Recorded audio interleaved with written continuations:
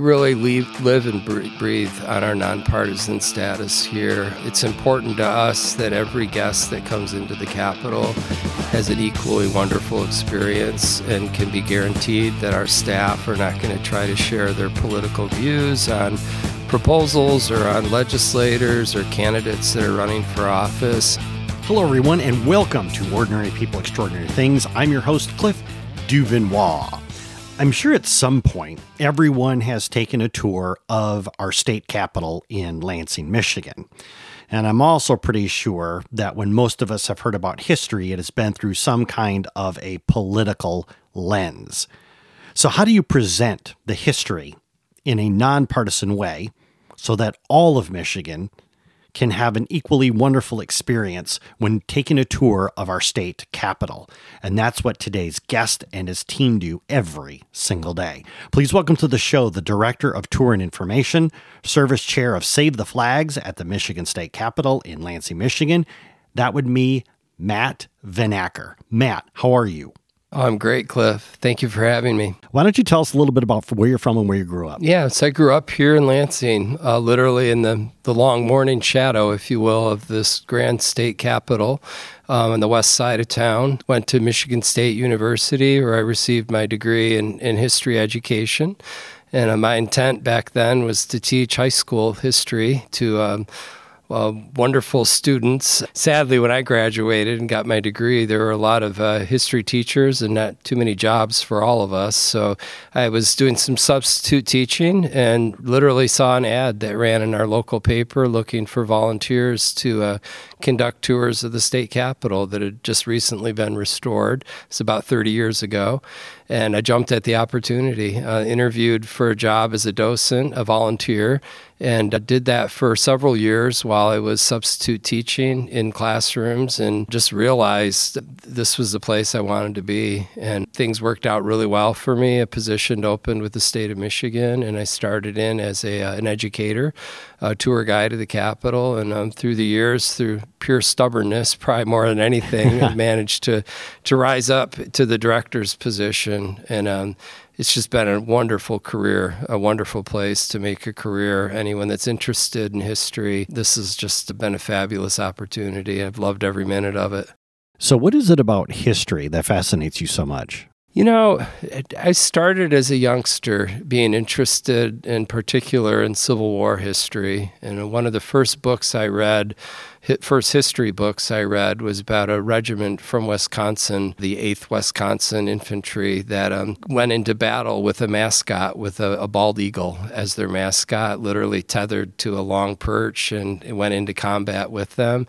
And it piqued my interest, I think, in the Civil War in particular. But growing up in Lansing, my parents were really big about promoting the interests that we children had.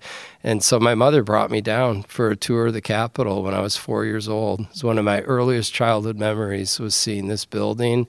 Albeit with my older brother's Cub Scout group, I think. I was kind of a tag-along on the tour. But it made a really lasting impression on me, even at that young age. And to see the original Civil War battle flags that were on display in the building, the monuments on the grounds to the Capitol, it really pulled me in. And I've always been fascinated with history. And I'll be quite honest, and I hope I don't offend any of your listeners by saying this, I don't get people that don't like history.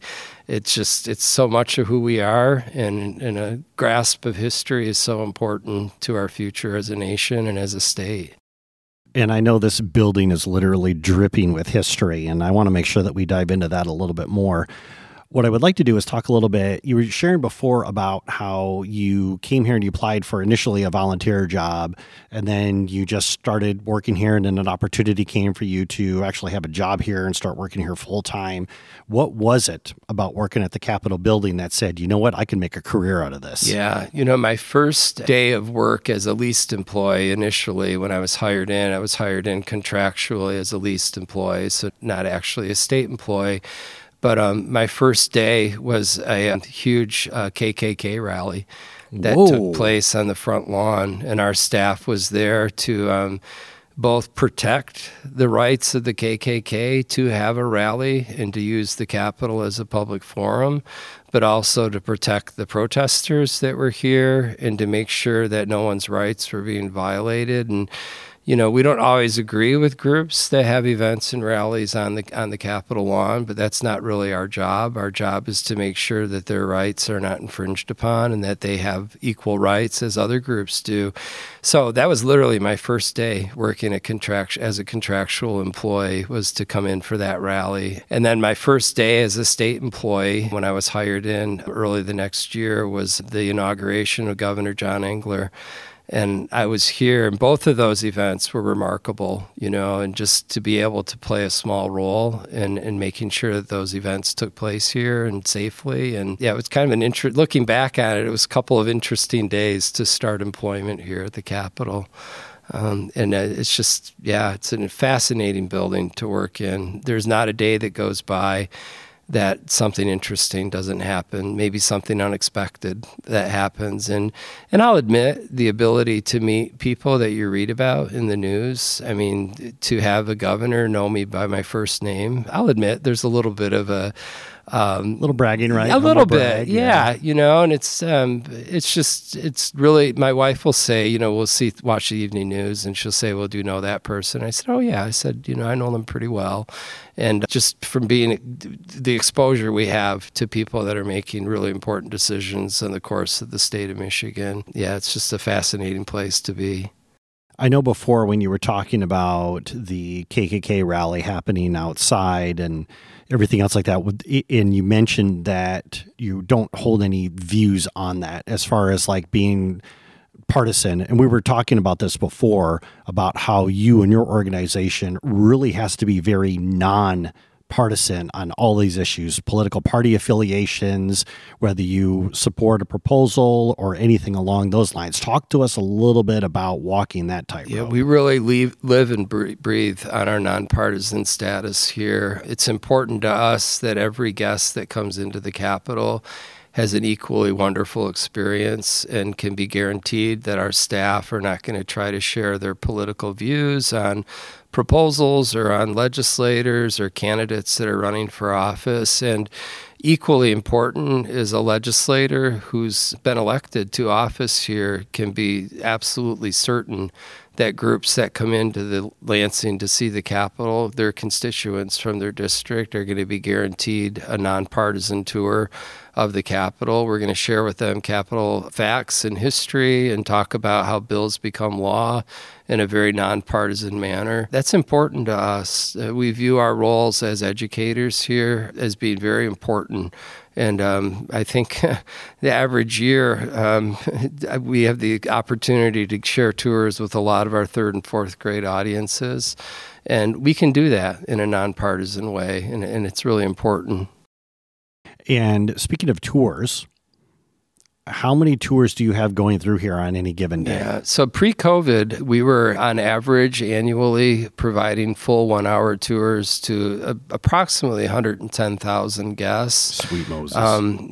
We're really proud of what we've been able to accomplish with the numbers and the quality of the experience. Last time I checked, I think that puts us in the top 6 in the nation as far as volume of visitors go to state capitals, which I'm very proud of. We have I was mentioning this to you earlier when we were out in the building, we have a really wonderful partnership with the education community in Michigan. Third and fourth grade teachers recognize a really good way of them to be able to acquire their content expectations for teaching Michigan history and the legislative process is by booking a tour with us. Our staff also books the majority of the tours that go through the State Historical Museum, just a few blocks west of the Capitol.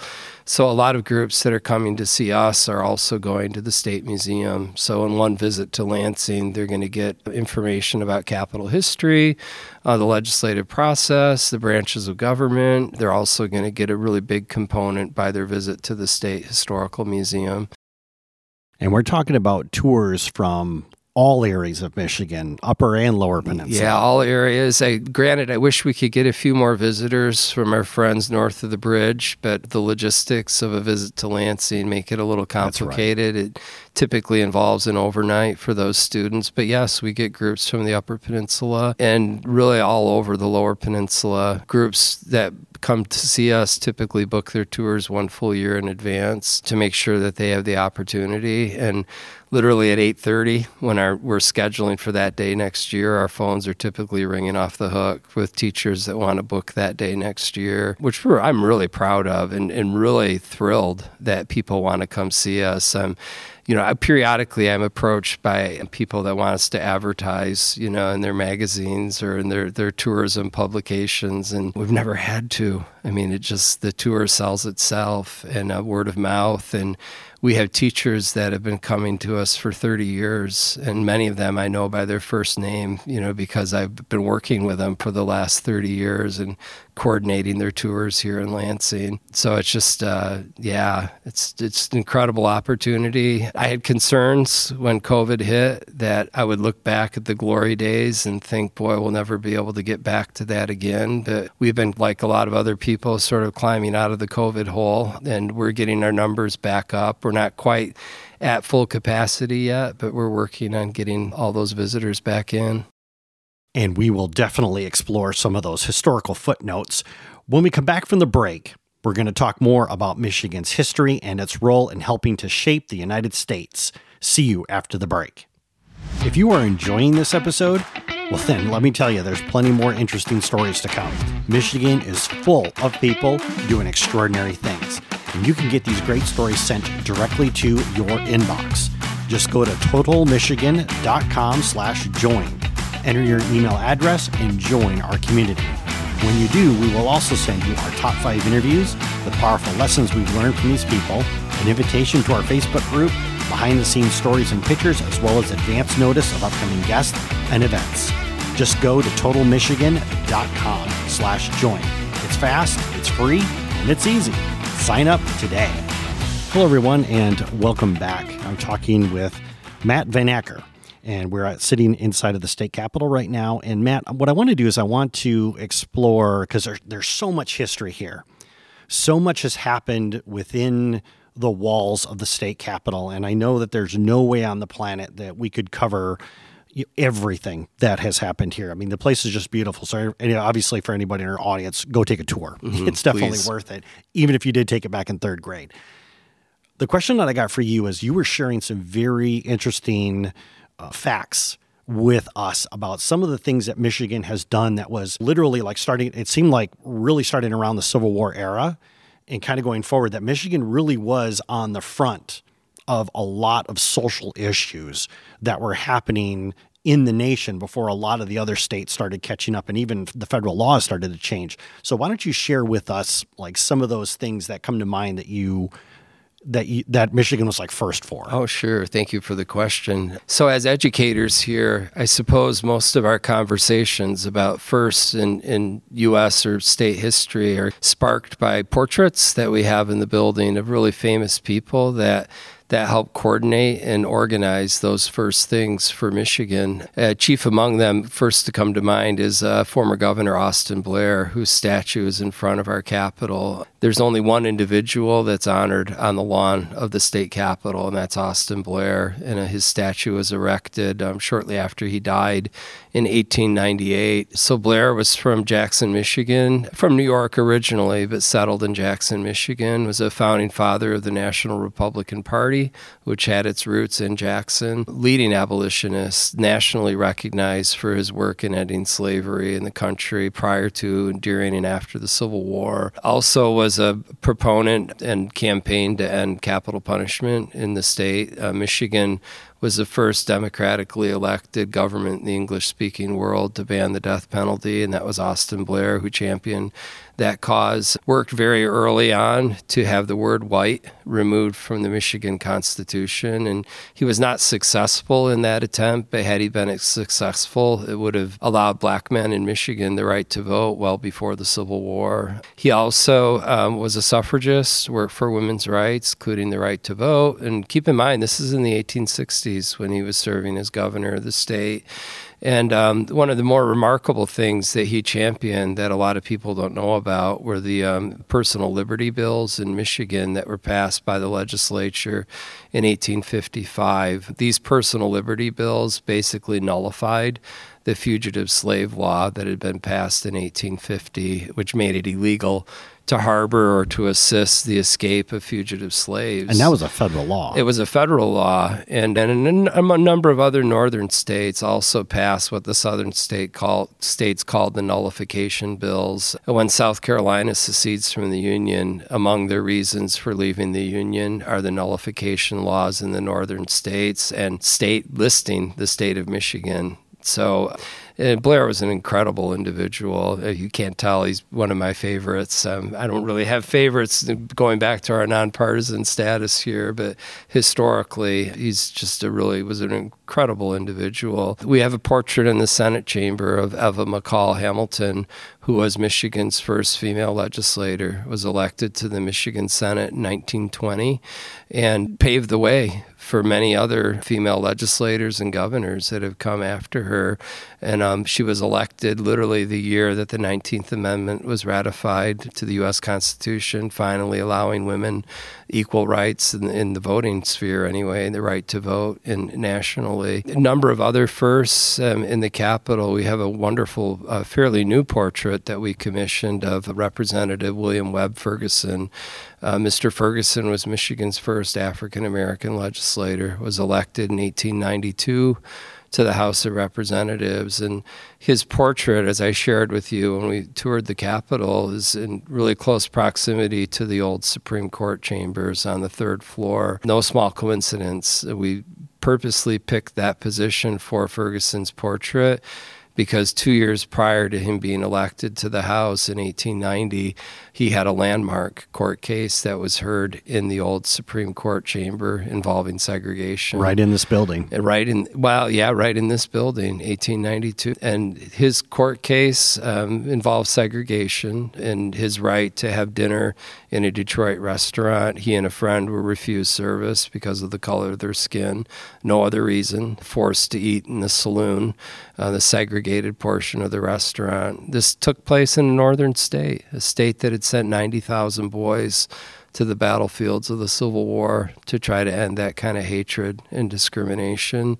And so he sued the restaurant owner, and 5 justices serving on the Supreme Court at the time ruled unanimously in his favor. And that court case set legal precedent in 1890 in Michigan that separate would not be equal in Michigan. Love it. This took place at a time when a lot of other southern, northern, and federal courts were not ruling in favor of plaintiffs. So it really set a precedent very early on in the state, and recognizing, sadly, that discrimination and segregation in some aspects still takes place in Michigan, but legally that set the precedent.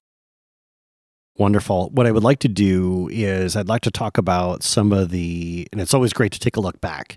I mean, there's just so much history here. It's crazy. I could talk to you forever just about the Civil War parts of this. This is wonderful. But I do want to tie it in because one of the very first things that you showed us when we came in here was doing flag restoration here on premises. That blew me away because I always thought that was done in some kind of top secret facility somewhere, but you have it on display where people can go by and actually see workers, laboring very hard, diligently on restoring these flags. So talk to us a little bit about that. Yeah, no, I'd be pleased to. So we're in a portion of the Capitol now that we call Heritage Hall, which was constructed and opened just this past July, July 5th of 2022.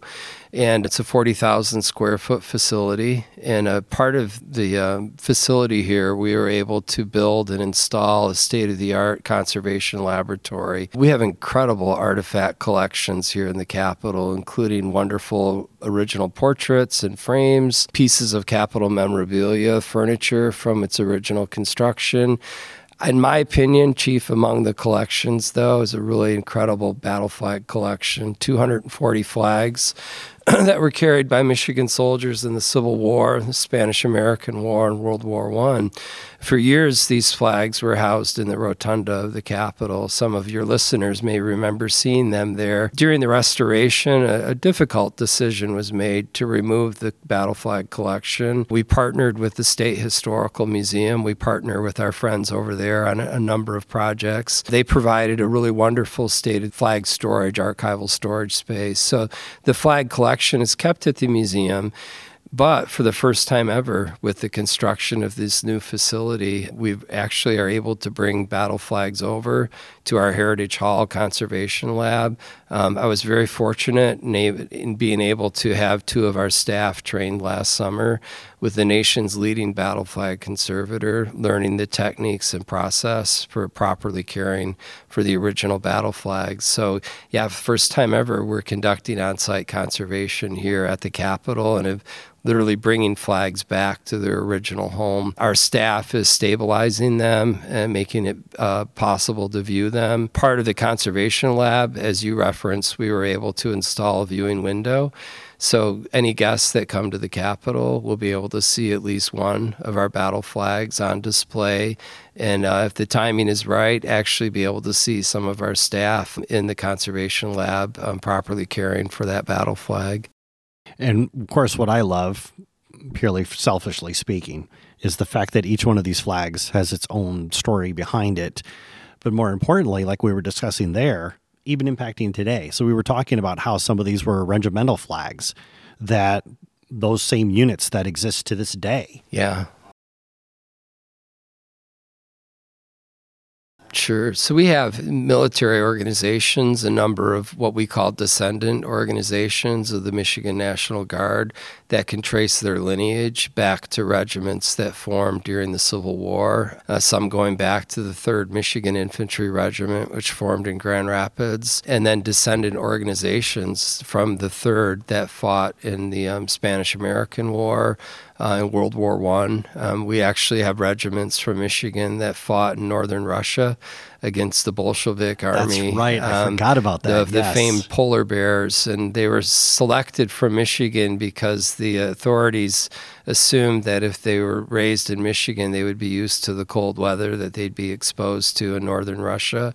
So the polar bear units, we have flags that were carried by polar bear regiments in northern Russia. We have the first World War I collection, the first flags to go into occupied German territory in World War I, flags of the Red Arrow Division, the famed 32nd Division. And they've given the name the Red Arrow Division because they said they fought through the enemy lines and shot through the enemy lines like a red-hot arrow. The French referred to them as les terribles, the terrible ones, because of the way they fought.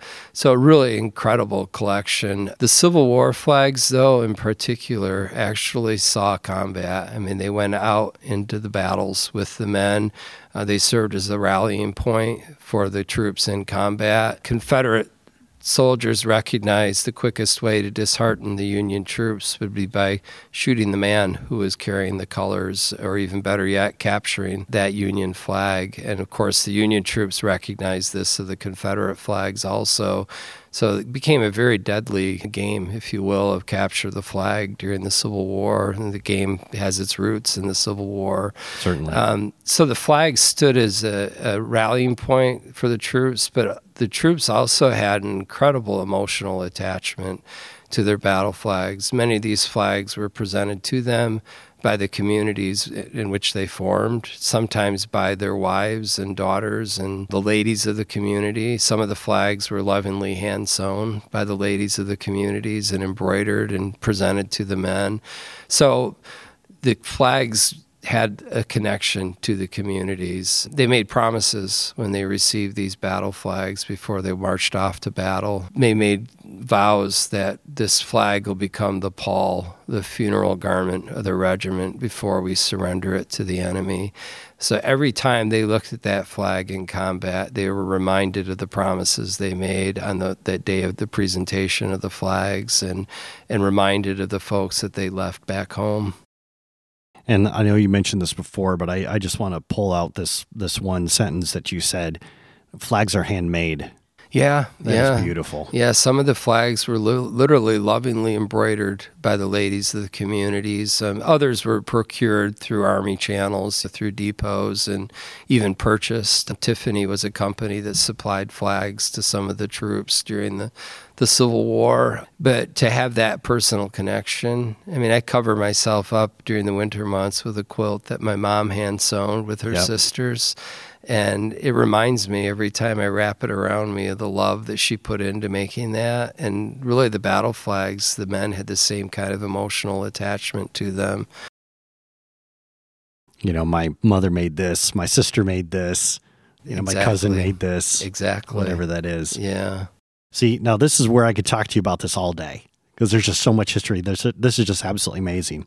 And I do want to say for our audience that when Matt was talking about the polar bears earlier, if you go back and listen to the interview with John Ryder from the Heroes Museum out of Frankenmuth, Michigan, he talked about that quite extensively. So I will have that link down in the show notes down below for sure. Matt, if somebody's listening to this interview right now and they follow what's going on online with regards to, the Capitol, maybe taking a tour, whatever it is, what would be the best way for them to connect with you? Honestly, it's real simple. Google in Michigan State Capitol, and or use whatever search engine you use, and it's gonna pop up. And we have connecting links. We have videos online that you can watch. An opportunity presented itself to us. I hate to refer to this horrible COVID pandemic as an opportunity, but because we were limited and on-site guests, it allowed our staff the opportunity to do some really incredible things with video tours. We talked about this earlier. We jumped into the virtual world with Zoom tours and converted most of our on-site experiences to virtual tours, using Zoom as an avenue for supplying that. But we also were able to put up a lot of content on our social media sites and on YouTube. So you can watch a video of one of my staff interviewing the folks that clean the chamber chandeliers once a year. There's a tour of the dome, which is not accessible anymore to the general public, but we got permission to go up into the dome. And it's actually me you'll be stuck with if you watch that, me giving a tour of the dome of the building. In-depth information about some of the portraits in the collection that we have here, a grounds tour, a Civil War tour that concentrates, on this building's connection to the Civil War and to some of the occupants that were here after the war. Most of our legislators were veterans of the Union Army, that served here in the legislature in this building. So check us out. It's pretty easy to get to. We have a link for our battle flag collection. You can see images of each of the flags in the collection and some limited histories that we have available. Awesome. And for our audience, we will have all those links in the show notes down below. Matt, it's been a real treat just hanging out with you this afternoon and chatting with you about the history of the Capitol building. So thank you so much for taking time to talk with us today. Oh, thank you so much for inviting me, Cliff. And come see us. We'd love to have you. I think you won't regret taking the time to come to Lansing to see our building. Definitely not. And for our audience, you can go to totalmichigan.com, click on Matt's interview, and get all the links that he shared with us in today's show. Also, you can see other fascinating interviews that we've collected from other ordinary Michiganders who are doing some pretty extraordinary things.